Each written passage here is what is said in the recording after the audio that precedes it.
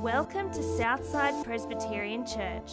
The following sermon was taken from our Sunday gathering. If you'd like to find out more, or if we can help you on your journey in faith, head to our website www.southsidepc.org or visit us any Sunday morning at 9 a.m.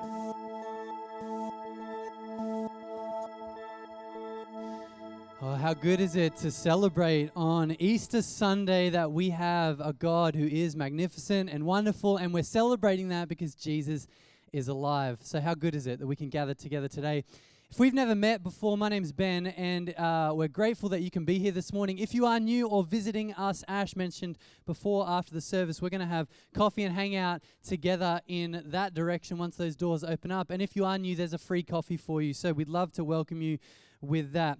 Now, I've just got a few things to announce before we continue with our service. They're on the back of your service sheet, but I just want to tell you about these things coming up. So on Friday night, this Friday night, the 22nd of April, we've got a ministry night here at Southside. Now, in the past, we've had our magnification nights or training nights. This is a combination of those things.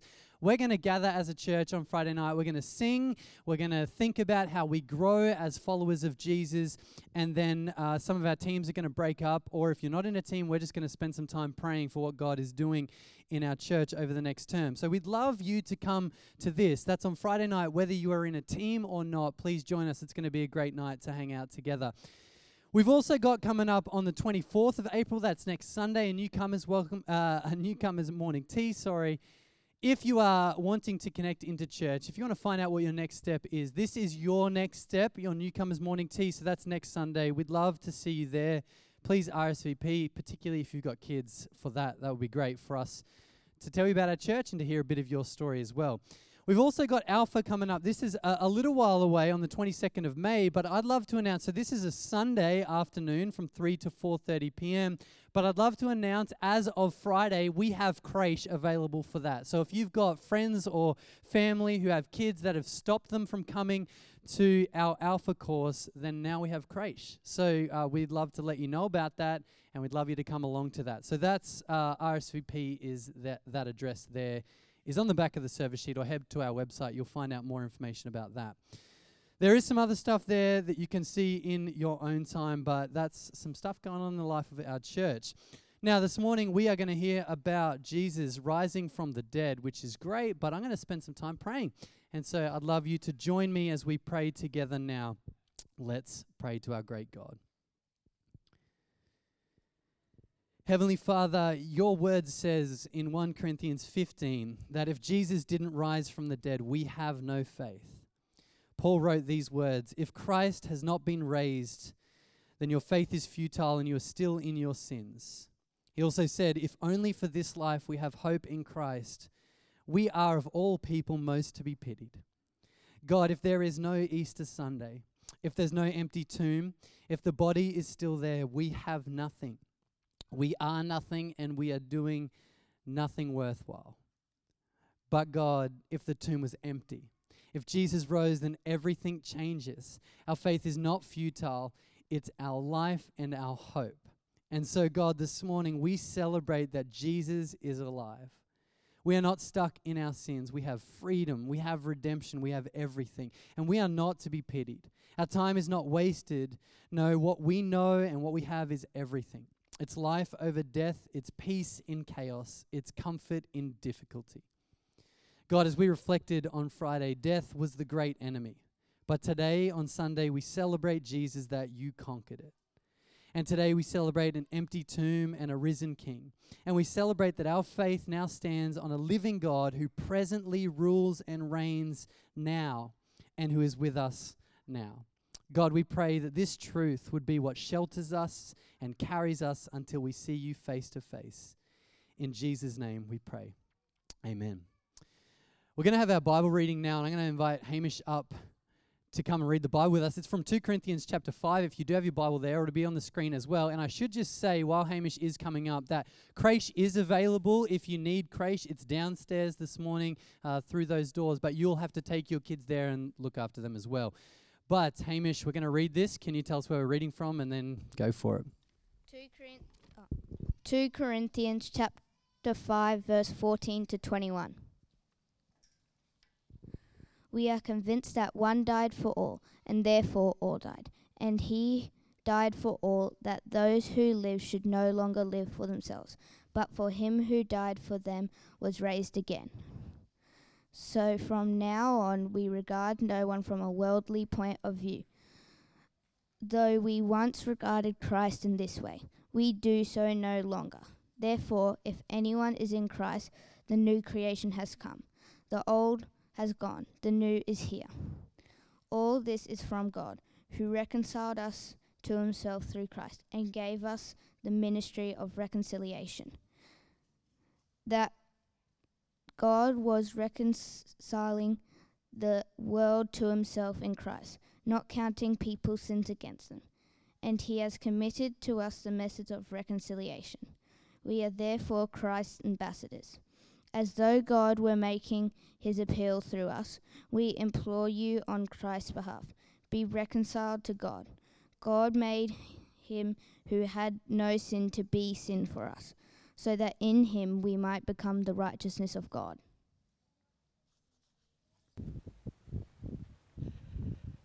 Thanks, guys. Happy Easter, everyone. My name's Ross, if we haven't met, and it's so good during school holidays, particularly Christmas and Easter, to be doing church as a family and have the kids involved, and hopefully, just see what we do as a church. It's not just for grown-ups, but our time together in here is important for all of us. I'm going to pray now, and then we're going to look at that passage and the meaning of Easter. Would you please pray with me? Dear Father God, thanks again that we have this day to come together. Thanks that we can do it as a church family, but also for many of us to have our family around us. So Lord, we just pray now for our time with you that you would speak to us, that when we get together and we come before you and open your word, that you do change our lives. So we pray for your Spirit to be amongst us, that you would open our hearts and our ears so we really see what you're all about. We pray this in Jesus' name. Amen. It is Easter time, and one of the fun things at Easter time is Easter eggs. And I think Easter eggs and chocolate actually reveal a lot about us and our differences. I want to do a quick survey. Did everybody get Easter eggs or some sort of chocolate over Easter? And I want to say, who's eaten all their chocolates already? Well, there is a couple. It sounds like, I'm not going to shame you because somebody in our house ate all their chocolate before Easter. So just saying, there's only 2 people in our house, you can work out who that is. She might not be here. Who was going to spread out their chocolate for over the Easter period? So basically tomorrow. Is people going to spread it out just for a couple of days? Couple of people? Who's going to spread out for a week? Who's going to spread their chocolate? There's a few more hands, like spread out over a week, not all at once. Who's that sort of person who takes about a month to eat their Easter eggs? There's a few up there. Now, I want to see who takes about 3 months to eat their chocolate eggs. Does anybody take 3 months? Yeah, I'm with you guys. I just let it sit. You only peck at it here and there, and it lasts forever. I'm like you guys. There's something about Easter that we all take differently, that sometimes it feels like it goes really quickly and we want to get into it, enjoy it, but other times we want to spread it out. But the fact is, it's a few days, we get a bit of time off, so our holidays go quickly and they end. Our chocolate, our Easter eggs, they end. It all comes to end, and we look forward to next year that comes around. You know, as soon as Christmas is finished, the Easter starts coming around again next year. But it's an interesting celebration that comes around every year, but it's unlike almost every other celebration. It's been around about 2,000 years when Jesus died. He lived, died, and rose again almost 2,000 years ago. And it's interesting that in the Roman Empire, where it happened, so it's 1st century, in the Middle East, in Jerusalem, it was controlled by the Romans at that time. The Romans loved celebrations. They loved festivals. They actually had, and you might know that the 12 months of the year are often in reflection. They have named 12 of their gods or people that they worship. And every month they would have a festival to that god. But actually, we don't do that today. We celebrate none of those festivals. But yet for some reason, Easter, that started back then, gets celebrated still even to this day. It just goes on and on and on. And will continue to go on and on and on. Why is this festival at Easter time something that we just keep coming back to year after year after year? This passage we're going to look at today gives us 3 reasons why Easter is something that will go forever. It wasn't just a big moment for those people who were there at the time. It wasn't just for the few generations later who told the stories and knew about the events. But this is some 2,000 years later, we're still celebrating. And into the future, until Jesus comes, we're still going to be celebrating. Why does Easter have that much impact on community, on people, and on the world? This passage has 3 points. The first point just picks up so we're in 2 Corinthians 15. This is a letter somebody called Paul, he was an apostle Paul, wrote to a church in Corinth, and he was explaining to them the significance of Jesus and what Jesus had done. And he says here, we are convinced that one died for all. So he's talking about Jesus. Jesus actually died, he says.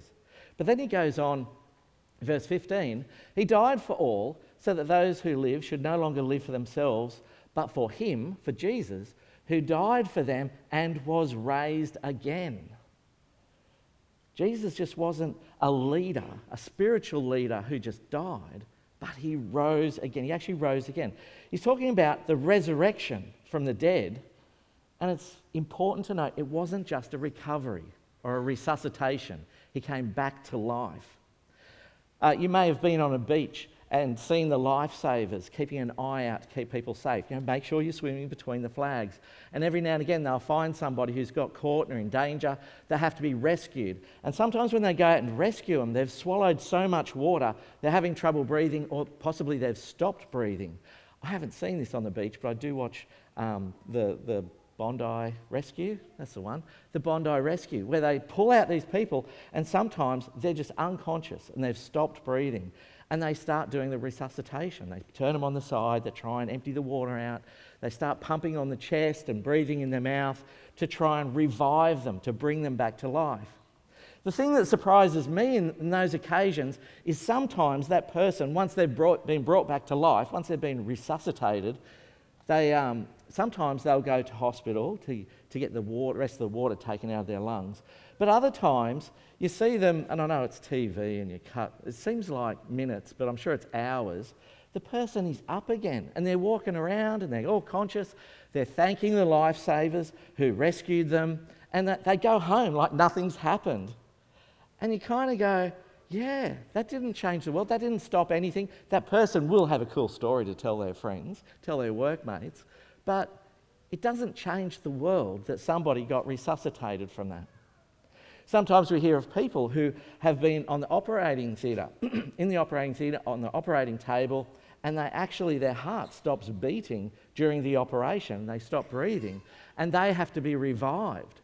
And they say, once your heart stops beating and there's no blood going to your brain, they say, well, actually, you're clinically dead. But in that moment, they don't give up.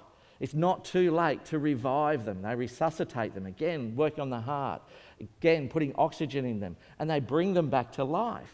And often that person won't even know until after the operation, when they're brought back to consciousness, that, hey, did you know that happened?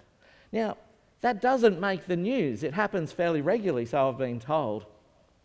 And I'm sure that person will probably be impacted. I kind of died, but I was resuscitated. It wasn't too late. They brought me back to life. It doesn't change anything. It doesn't even make our local news. But then what happens for Jesus is that when he went through this, he wasn't just resuscitated. What happened for Jesus? When he was put on a cross, they made sure he was really dead. In fact, there's another passage of Paul's of the Gospel of Mark actually, that recounts this. And I'll just read these few verses and see what it emphasises about when did Jesus sort of get injured and was drained so much on the cross that he was able to be resuscitated? No. Picking up Mark chapter 15, verse 44, Pilate was surprised, so Pilate was the politician, he was surprised to hear that Jesus was already dead. So Jesus was still on the cross at that time. And he summoned the centurion. The centurion's not just a regular soldier, he's the head soldier. He asked him if Jesus had already died. When he learned from the centurion that it was so, Jesus had already died, he gave the body to a guy called Joseph. So Joseph brought some linen cloth, that's what they do to wrap up the dead bodies. They took down the body, wrapped it in the linen, and placed it in a tomb cut out of the rock. That's a cemetery, in the grave, in the rock. Then he rolled the stone against the entrance of the tomb. Mary Magdalene, Mary the mother of Joseph, saw where he was laid. Get the emphasis. Was he able to be resuscitated at that point? No, Pilate's going, can't believe he's dead. Centurion says, yep, he's dead. And if you know the story from the Gospel of John, he's there hanging on a cross, looks like he's dead. They put a spear in his side to be sure, and all the fluid comes out. It's like, no, the Romans knew how to kill people. He was dead. He was buried.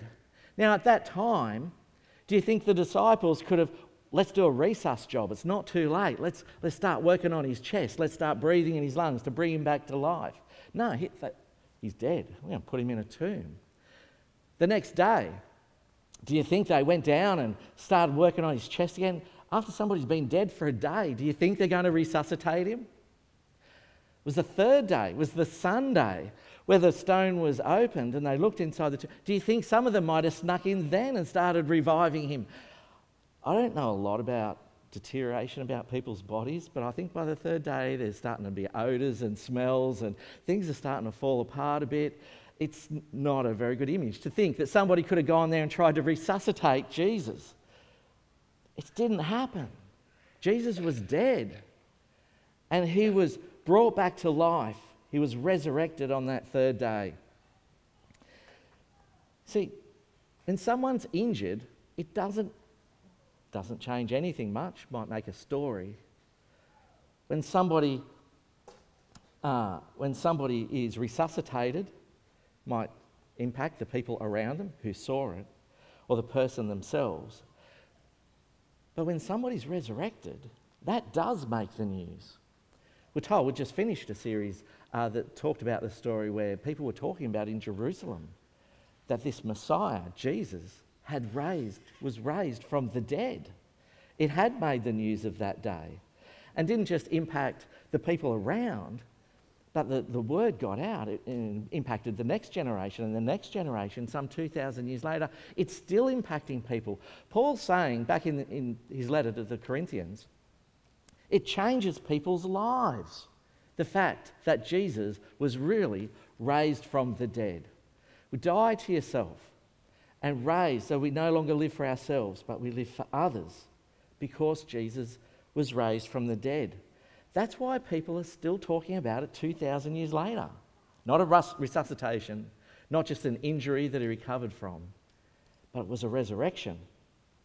He rose from the dead. People are still changed by Jesus today because Jesus died and rose again. So the resurrection is major. It's a major thing for humanity that happened. The second thing is the message about Jesus was about a rescue plan, not just about an inspirational story. And this passage talks about the change Jesus makes in people's lives. See, we can get lots of inspiration from things around us. We're coming up to Anzac Day. And even Anzac Day, I love hearing the stories about the young men who went off to war. Or in fact, lots of young people just went overseas to fight for king and country. Why did they do that? Because they did it to protect their homeland, to protect their country. They did it to stand up. They did it for all sorts of good reasons. It's a very inspirational story that actually asks questions of us. Would I do that? Would I go to the great lengths to give up my life like they did back then? We get lots of inspirational stories today, even the war in Ukraine. I think we've warmed to that. It's a very sad story to see the number of people who are innocently dying. But the fact that, don't let the bully beat you around. This small country that's fairly helpless, just being taken over by the big nation, big brother Russia, just coming in, pushing in on them. But yet, no, they're going to stop and fight. Mum, dads and young people all just going, no, we're going to dig our heels in. We're not going to let the bully us around. Right, yeah, good on them. Would I do that? I should stop letting the bully us around. I should stand up for what's right too. They're inspirational stories. that they change us. But many people think that that's what Jesus' story is. That it's just a story that's meant to go, yeah, we should stand up for what we believe, what is right, and good always defeats bad. There's a guy, Alan Jones, you may not have heard of him, but he's a very influential person, radio broadcaster, talkback show host, loves to commentate on world events, blatantly says that he's not a Christian, he doesn't believe in the Bible itself. But 2 years ago, he recounted the story of Jesus. And he told others, he was teaching others about what happened to Jesus, how Jesus was a person who went out and helped the outcast. He was a person that helped the sick and the wounded and the poor. He was a person of high morals. And he was a good person. But then he was innocently killed on a cross by the Romans and the religious leaders. The innocent man was killed because of what he believed, what he stood for. And Alan Jones come to the conclusion, because when you hear this, you go, Alan Jones, has he become a Christian? Because now he's actually teaching other people about the Bible. But his conclusion was, and we should do the same. And we should stand up for the things that we believe. We should stand up for the poor, and we should stand up for equality. We should do all these things. Jesus was an example for us that the good always beats bad, being that Jesus raised from the dead. He didn't actually believe it was real, but it was a good story. It was an inspirational story to teach us. But if it's not real, it's all it is inspirational. See what Paul's writing here? This is real. Jesus died and rose again, and that makes a difference because Jesus was not just about being an inspirational character. He was about a rescue plan for humanity, to rescue the lonely, the lost, and the outcast. And this is what Paul goes on to say. Paul is, you can pick it up in verse 17 there. If anyone is in Christ, the new creation has come. The old has gone, the new is here. That's more than an inspiration. That's a whole new life. See, the old you is under death. It's under death. You know, you're born, you're brought into the world, you do all your years of schooling, you get a job, you work. So then there's times of pleasure, but there's times of pain, and then you die. All through the process, all through our lives, we're under the thumb of death. It can take us any time. Death will have its victory. But no, you are different in Christ. Paul's saying, because of Christ has risen, if anyone is in Christ, he's a new creation. So therefore, we can live our lives here, and if we happen to die, that's just the start of eternity for us. It's the start of being with God in heaven forever. So therefore, we live life differently. This is not all there is. This is not all we have. There's something much greater waiting for us because of Jesus. We are not the old creation anymore. We are a new creation. He changes who you are. You're not the person you were born to be. As in, you're not just a human under death but in Christ. You've been given true life, eternal life, something to live for. In Jesus, you're a different person. Jesus gives you eternal life, a new creation. That's a rescue plan. Inspiration gets you so far, but a new life gets you eternity. That's what Jesus' mission was.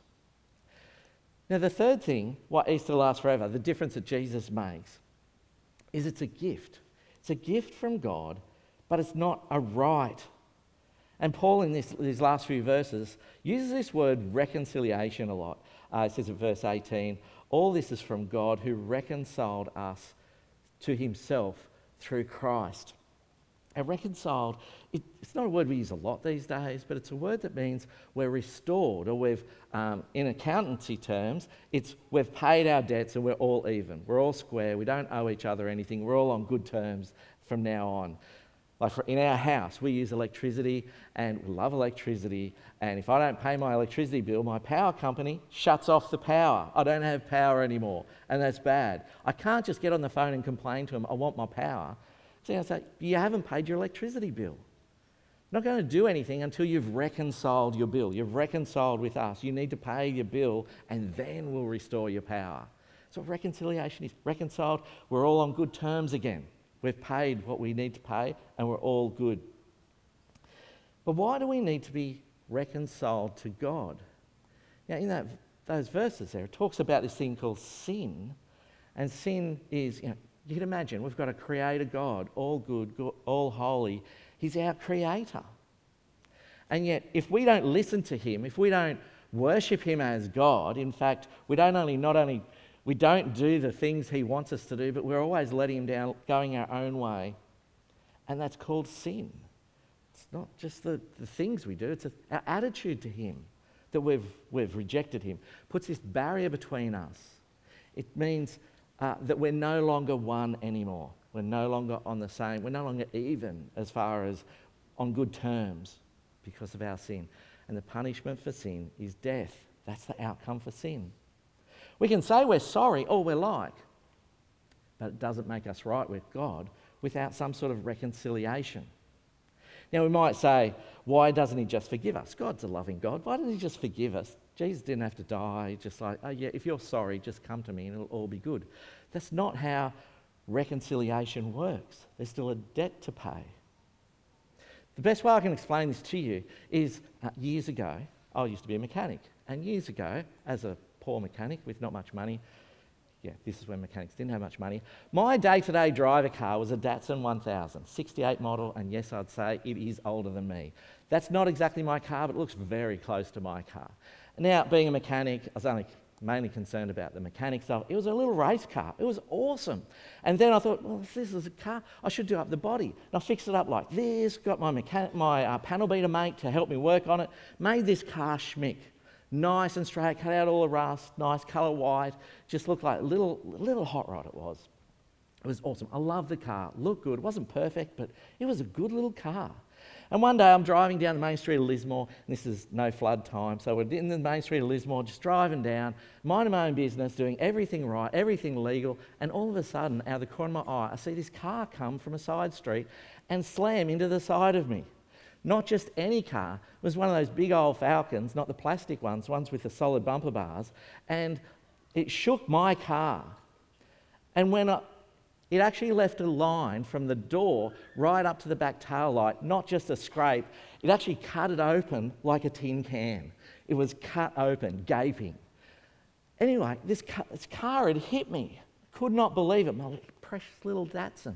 So what do you think's going through my mind at that time? What has this person done? This person's come out of nowhere and hit me. I bet they're going to just drive off and just pretend it's hardly a scratch on their car. I bet they're not even going to apologise. I bet this is going to be the start of a whole lot of drama. So I pull over, and as I'm pulling over, I'm watching them. Are they going to drive off, or are they going to stop with me? Because I bet they're going to drive off. You're always thinking the worst. But as I pull over, they pull over behind me. And somebody runs into you, shakes you up, right? The adrenaline's pumping, the heart's pumping. They've done an injustice against me. They come out, they should have known better. So I'm ready. Nobody's going to apologise. They're going to fight it. Oh, you shouldn't have been doing this. You shouldn't have been that. So what are you going to... Yeah, you got your spiel in your head. I'm going to give this person a what for because they've just wrecked my car. We both hop out of our cars. We both look at the damage. Nothing to her car. It was this young lady, a lady who's fairly small in stature. She hops out, and to my surprise, it's a big car. She looks at my car and just goes, oh, what do you think she says? I'm so sorry. I'm so sorry. I didn't even see you there. So she's repentant. She's like, I'm sorry. And look at your car. So she was sympathetic and empathetic. So she could see little old car. Who drives a little old car? I'm so sorry about your car. Look at the damage. This is terrible. I'm really sorry. Now at that time, how do you think I'm feeling then? Actually, she's really sorry. It's not what I was expecting. I was expecting a fight. I was expecting denial, trying to avoid the problem. She can see the problem, and she's engaging with me. She's feeling sorry for me. Now, what's going to come of this? We talk about insurance. Look, me and my husband, we've been doing it tough, and we haven't been, our car's not insured. But I'm really sorry. Now what do? I've got this small lady in front of me who's just running to me, but really repentant, really sorry, never going to do it. She's learned her lesson. It'd be easy for me to go, look, you're such a nice person. and you've apologised to me, and I appreciate that. And hey, don't worry about it. If you learnt your lesson, let's just call it quits. No, my car's wrecked. Who's going to pay for my car?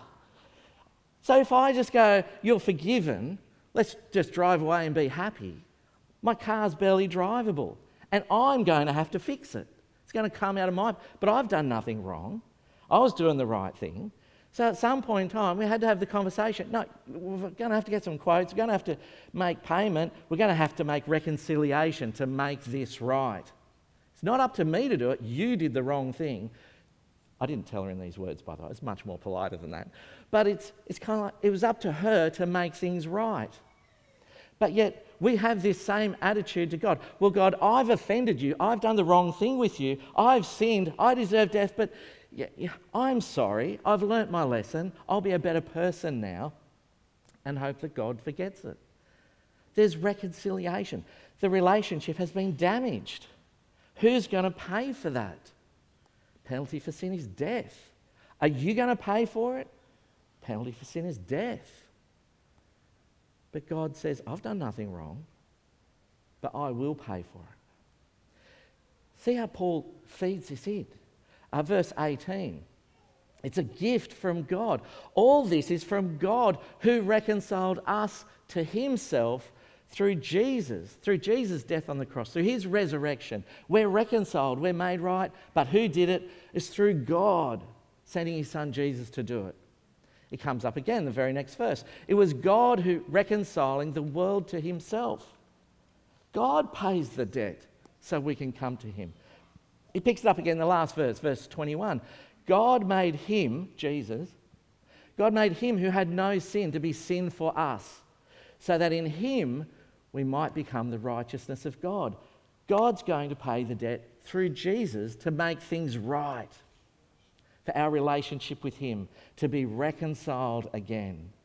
All square. We will have the righteousness of God because Jesus has taken our debt. That's major. It's not a right. We have lots of rights growing up. When I turn 16, I can get my license to drive a car. When I turn 18, I can vote in an election. I get a say in who runs this country. When I die, unfortunately for the power of death, when I die and that's the end of me. Because of my sin, that's it. It's not your right that when you die, you go to heaven. It's not an entitlement. It's actually because of Jesus.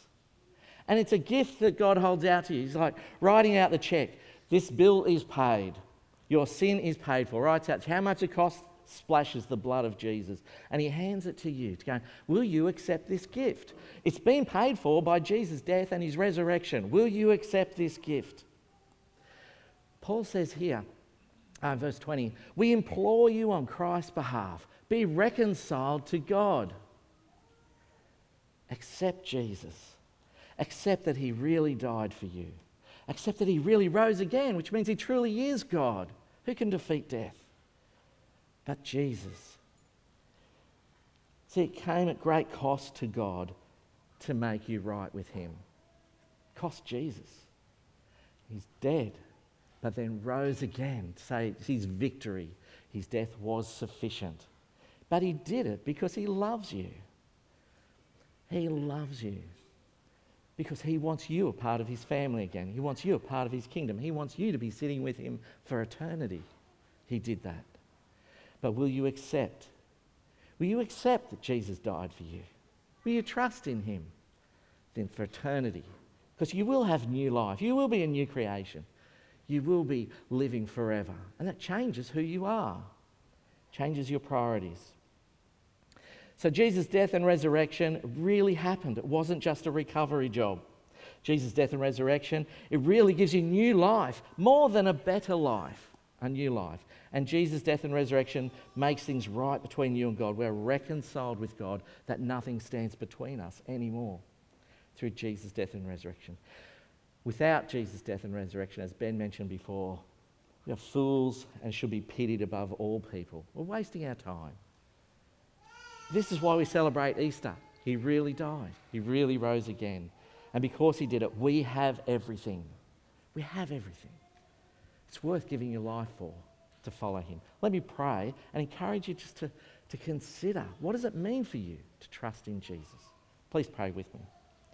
Dear Father God, we thank you for your great love for us, that you didn't leave us as enemies, as rebels, living under death. But through Jesus' death, it wasn't just a good story, an inspirational story, but he died for us. That makes a difference, paying the price that we needed to pay. But he stepped in and did it for us. But to show that it truly was sufficient, he rose again. Lord, thank you that you would do that for me, a debt I could not pay. But yet you gave your Son for our place. Lord, teach us to believe. Teach us to trust in you. Teach us to see you as our Lord and Saviour and worship you all our days. Lord, we long for your return. We long to be with you in heaven for eternity. But Lord, we pray that you'd help us to live this new life in the here and now. We pray it in Jesus' name. Amen. Amen. Let's stand and continue singing together.